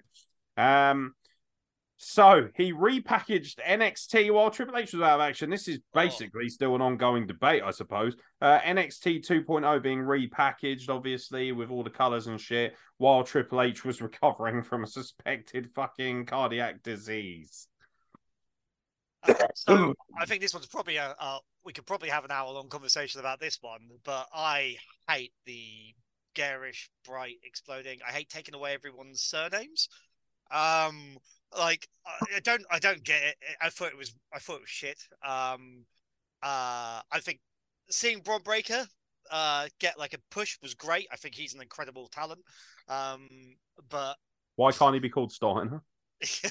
I think, yeah, like he has a legacy. Maybe they're waiting until he's achieved it, but I think right now, man, he's good enough to go up to the main anyway. Yeah. But yeah, no, I think it was horrible, and you know, I love the black and gold, man. It's what brought me back to wrestling. It meant a lot to me, and they're trying to kind of re-merge it now, so they're sort of giving people, you know, so they changed the logo, a little less colourful. Yeah, it feels like they're trying to kind of slowly blend their way back a little bit. It was when the ring apron is more garish than your wrestlers.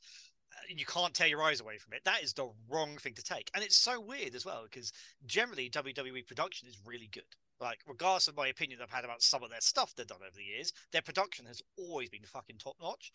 And like, it's such a bad thing. It draws your eye away from the things you should be watching at, because they've got the horrible bright image up top, horrible ring aprons, weird splashes of color all over the place. Yeah, no, wrong thing. Terrible. Burn it down. Give me back my black and gold. Yeah. Couldn't agree more. Carrying on the show after Owen Hart passed away. I think that one's complicated. And in the day, like, the wrestling comes from Cardiff. Surprised that isn't the last one, to be honest. It comes from Cardiff tradition. It comes from the show must go on, and you don't generally know what's going on. It's what Owen would have wanted. Yeah, and I think like let's be fair, most wrestlers willing to frigging kill themselves on the ring at the best of things. It's horrible. Like, dear God, I remember when I was a kid watching it.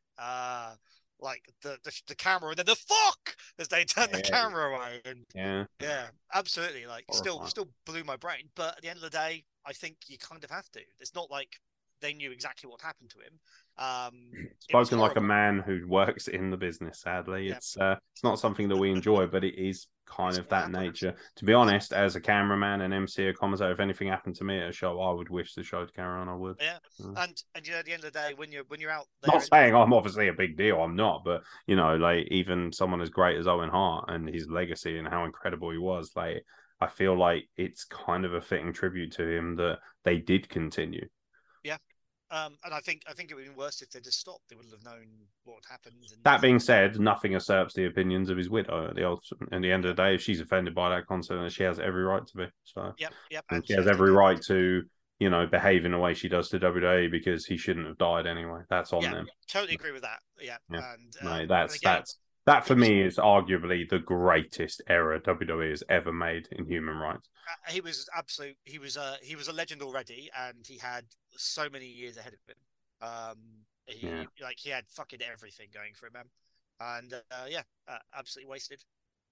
Legendary wrestling commentator Jim Ross has Bell's palsy, as most people will probably know. In a 2012 segment on Raw Super Show, Vince McMahon crossed the line as he pulled his face and made light of JR's Bell's palsy in an attempt to impersonate the commentator. It was an unnecessary and harrowing moment since there was absolutely no need for McMahon to do it, yet he still chose to. Many figures from the wrestling community weren't impressed with McMahon's sick and cruel attempt at a joke and rightfully blasted him on social media. Mocking JR in gimmick for Bell's palsy, yay or nay?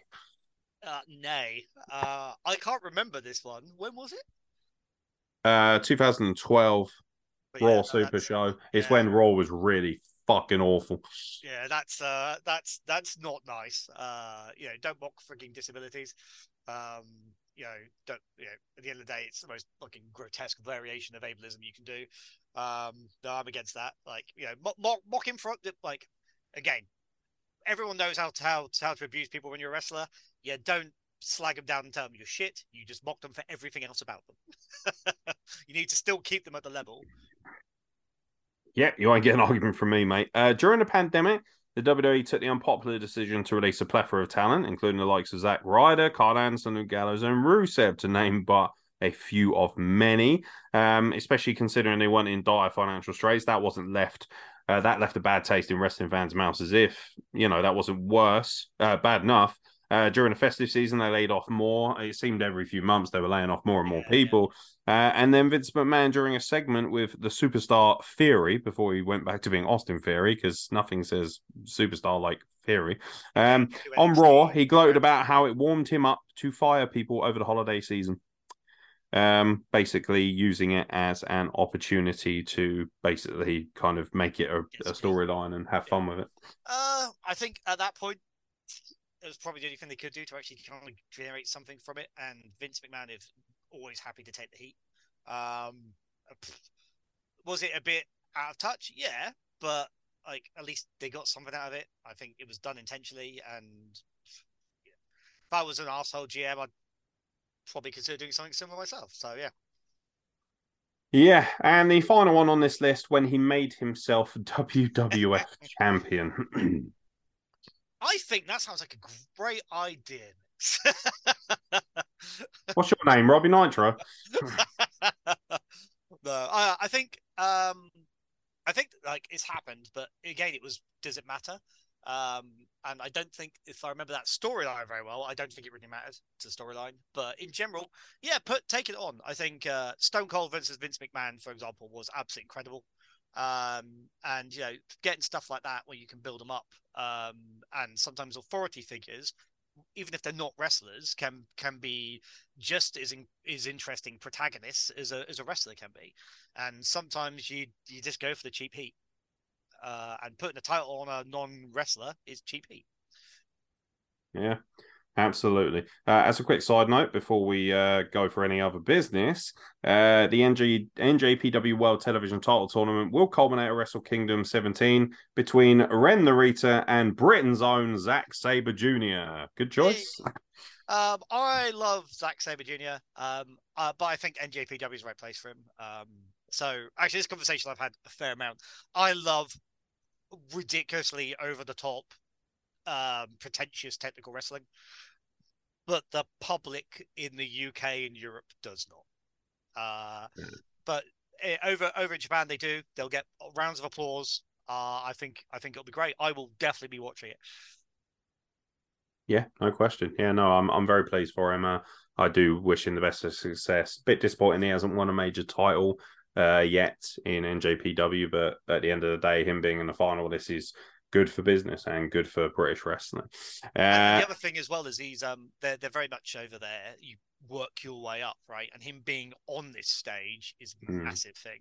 Yeah, no, I think it's gonna be great. Yeah, and he's been a tag team champion in Suzuki-gun as well, and he's obviously associated with Minoru Suzuki, which is always going to be a good thing. Yeah. So, no, he's just doing great things. And by the way, his promos, have you seen any of them? They're recently utterly incredible. My favorite one was during the G1 climax when Boris Johnson was voted into office over here as the Prime Minister. And he goes on this 3.5-minute rampage about how he hates Boris Johnson, basically, instead of talking about his match. It's really funny. I am looking that one up after this, Nick. It's incredible. I'll link it to you afterwards, and I might record your reaction to it because it's just fucking money. There's also one where he's chatting shit about Will Ospreay, saying he doesn't have the minerals to face him, and all. He basically uses it as an opportunity to just be a fucking shoot pillock. It's really funny, and I love it so much. He's genuinely one of the best straight shooters in the business. I love Zach. Great guy. Train just up the road from where I live now. So yeah, no, just a really cool person. Any other business? This is your opportunity to speak about whatever you want. Well, ladies and gentlemen, if you don't know already, I am Adam Wessex, the general manager of ACW Pro Wrestling, the Never heard of him. Eminent independent wrestling in the Southwest. We've got our next show on Saturday, the 3rd of December, and that's in Poole. Check us out on Facebook, ACW Pro Wrestling Bournemouth, or just Google ACW Pro Wrestling. You can also find us on YouTube, same moniker, and you can also find me on Facebook. I'm Adam Wessex. Is that all we got for any other business? Normally, guys talk about whether they hate Marvel or not, or something like that. And I like Marvel. Social media. I'll see you bitches later. I prefer Marvel over DC. I appreciate that can get some people quite angry. Yeah, because I prefer DC because Marvel is for virgins. Again, like what a surprise! It's really funny, isn't it? Because I much prefer WWE to AEW, and some might argue that AEW is very much DC and WWE is Marvel. So, you know, I think DC has some of the very best characters, but I think generally I have to have good villains. Interesting. And I think DC has great villains. Yeah, like the villains in Marvel, other than maybe Thanos, are so interchangeable and boring. For me, I just don't. They don't hit well with me. I don't find them very scary. I like Doctor Doom from Fantastic Four. He's really good. Doctor Doom's great. But other than that, like whereas Batman alone has like 4 or 5 world-class villains. I will say, so Thrash KD is a massive comic book fan, and he regularly tells me that I'm wrong. You two will definitely get along if you have that conversation. So obviously, Thanos, Red Skull, Doctor Doom are the main ones that everyone knows. I think it's because people see it as the representation of movies now, and obviously Marvel by de facto is better than DC in movies because it just has more. Like because there's DC's got a lot of catching up to do, but like in terms of comic books, I find it really difficult to enjoy Marvel nearly as much. That being said, I love the X-Men. The X-Men is incredible. I love X-Men. Well, my favorites are I love Venom. I love Sabretooth. I love Agent Venom. Sabretooth is probably one of my favorites when they and Omega Red until they fuckers killed him off. Absolutely love. They were some of my favorite villains. I never really liked Mephisto. Blackheart was good. For DC, I think Batman basically carries DC on his shoulders. It does, yeah. No, I have a Court of Owls mask. So I really like the Green Lantern. Actually, like it's you've got to find the proper good source material though. Like the films are bloody awful. I love Red Lanterns, man. I thought it was really interesting with the whole fear and willpower and how like the best Green Lanterns are probably the best Yellow Lanterns as well, because it's about overcoming it. And it's when you get those depths of stories that's interesting. But Batman Metal, I fucking loved. Art style was amazing. Batman Who Laughs, probably in my top 5 villains. I hope they've used him more. I don't read a lot of comics nowadays, so I am well. No, I don't, to be honest. I've always actually been more of a fan of just I like the animated series, and obviously DC's got the market cornered on that pretty well. Yeah. Even the more comedic one with Harley Quinn was really funny. I've been told it's hilarious. I haven't. Tight face, mate. It's just fucking money. I'm very mature. Have you seen Peacemaker? The show? No, I have not. No, I haven't actually seen the reboot of Suicide Squad either. Okay, so I enjoyed the original with Will Smith. I thought it was excellent. The Peacemaker show is possibly the best DC show they have ever done. It has a fucking banging soundtrack. I pissed myself laughing. Is it one of those ones I've got to download or? It's on something. What's it on? HBO Max? Something like that. I don't think I have it available. If I can download it, I'll probably watch it that way. Absolutely. Not that I, of course, would ever pirate any. No, we have a pirate, but if you did, it is worth it. It's definitely someone I want to watch. Like I saw snippets of John Cena as Peacemaker in the film, and he looked hilarious, and the film itself looks really good, so I need to watch. I can't believe that John Cena has this incredible, amazingly funny personality that he has just hidden from us. Yeah, I know, right? Boring Dull dishwater shit face for like 16 years, and now he's like one of the best actors going. And he's absolutely hilarious, man. Even if it's worth watching Suicide Squad so you get it, because it is a follow-on. But even if you want to skip it and just watch the show, it does do a recap, and it is incredible. And Eagerly is possibly the greatest DC hero of all time, which we will only understand when you've seen it. Also, we have established on this podcast many a time that I am obsessed and sexually appetized by deranged women, apparently. So, and obviously Poison Ivy and Harley Quinn and women of this nature, I'm like, oh. So that is like my wheelhouse. Like, you know, the more crazy, the better. If it's got a red flag, then I'm all up inside it. If it helps, my one of the recent jokes has been going around from my wife is that my preference for women is busty with mental issues. So it sounds like we can at least hook a man up. Come on, rare successful. What do you want? Like, hey, you date me, you end up being with like one of the more successful commentators in the game at the moment. So, you know. But you also have to deal with the fact I'm also a complete fucking arsehole. So there's that too, you know. I mean, to be fair, you know, that maybe I'll see if we can set you up with some of them. I heard there is an after party at the next show. You never know. Do you know what? I don't have to rush away, so maybe I'll just get the train and crash at somebody's. Fuck it. Told you before, man. As long as my eldest isn't here, I have a spare bedroom. Marvelous. So welcome. Oh, you're a fucking scholar amongst men, you are. Yeah, I highly recommend people check out ACW. It's based in Poole. Most of the shows, if not all the shows now, are at Parkstone Trades and Labour Club, which is based here just outside. Well, it's in Poole, isn't it? It's like a district of Poole, near Bournemouth as well. And if you're struggling to get to it, go to the Poole train station, and you can actually get a bus that drops you pretty much outside, and it's only about a 5 or 10 minute ride.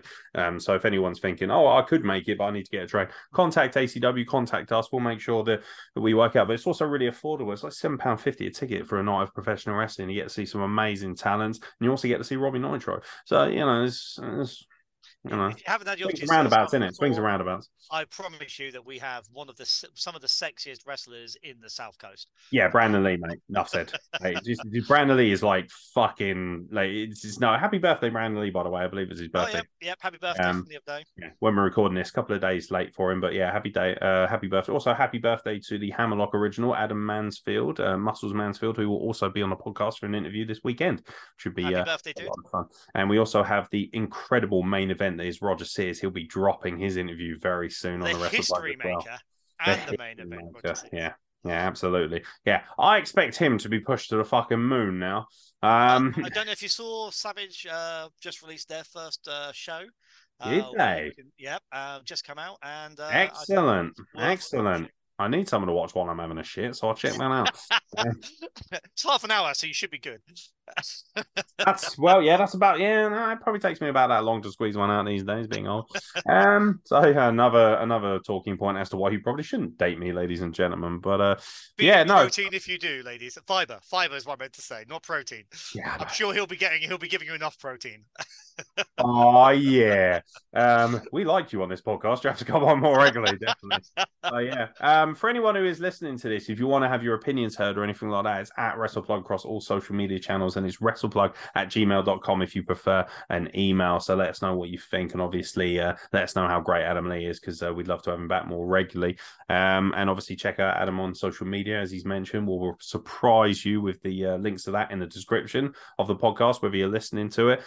Just as a quick side note as well, we've had a little changeover. We've moved the podcast from Podbean to Anchor, simply because Anchor is actually free. So there might be some technical difficulties. We hope not. If there are, please contact us and let us know so we can get working on them, because as you know, I'm very technically minded. But if you're thinking, I can't get to the back catalogue of episodes, maybe over, because I think Anchor will only hold 100 of the past episodes, but we will archive the rest on Podbean, so they are available basically like a museum of the old WrestlePlug podcast, and all 600 plus are available on that link. It's podbean.wrestleplug.com, so we'll make sure that that's still available for anyone who does want to listen. So don't panic if you're thinking, shit, I can't listen to episode 500 and whatever. There will be plenty of time to do so, and because we're barreling towards December as well, we will very soon be releasing our polls for our end of year awards. which Adam Lee is more than welcome to join us on, Mr. Wessex. That'll be a good time as well. Up for anything. It's always fun to talk to you, Mix, and the rest of your illustrious rogues gallery.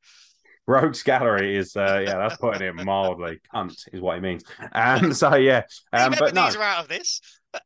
Adam Wessex, thank you very much for making your debut on the podcast. Hopefully we'll get an interview out of you soon as well, maybe alongside the magical Ollie Blake, because you know what? Business and money and proper wrestlers is more important than you cosplay gimps. So yes, I absolutely side with Adam Wessex and his much more superior intellect. Suck my balls, ACW.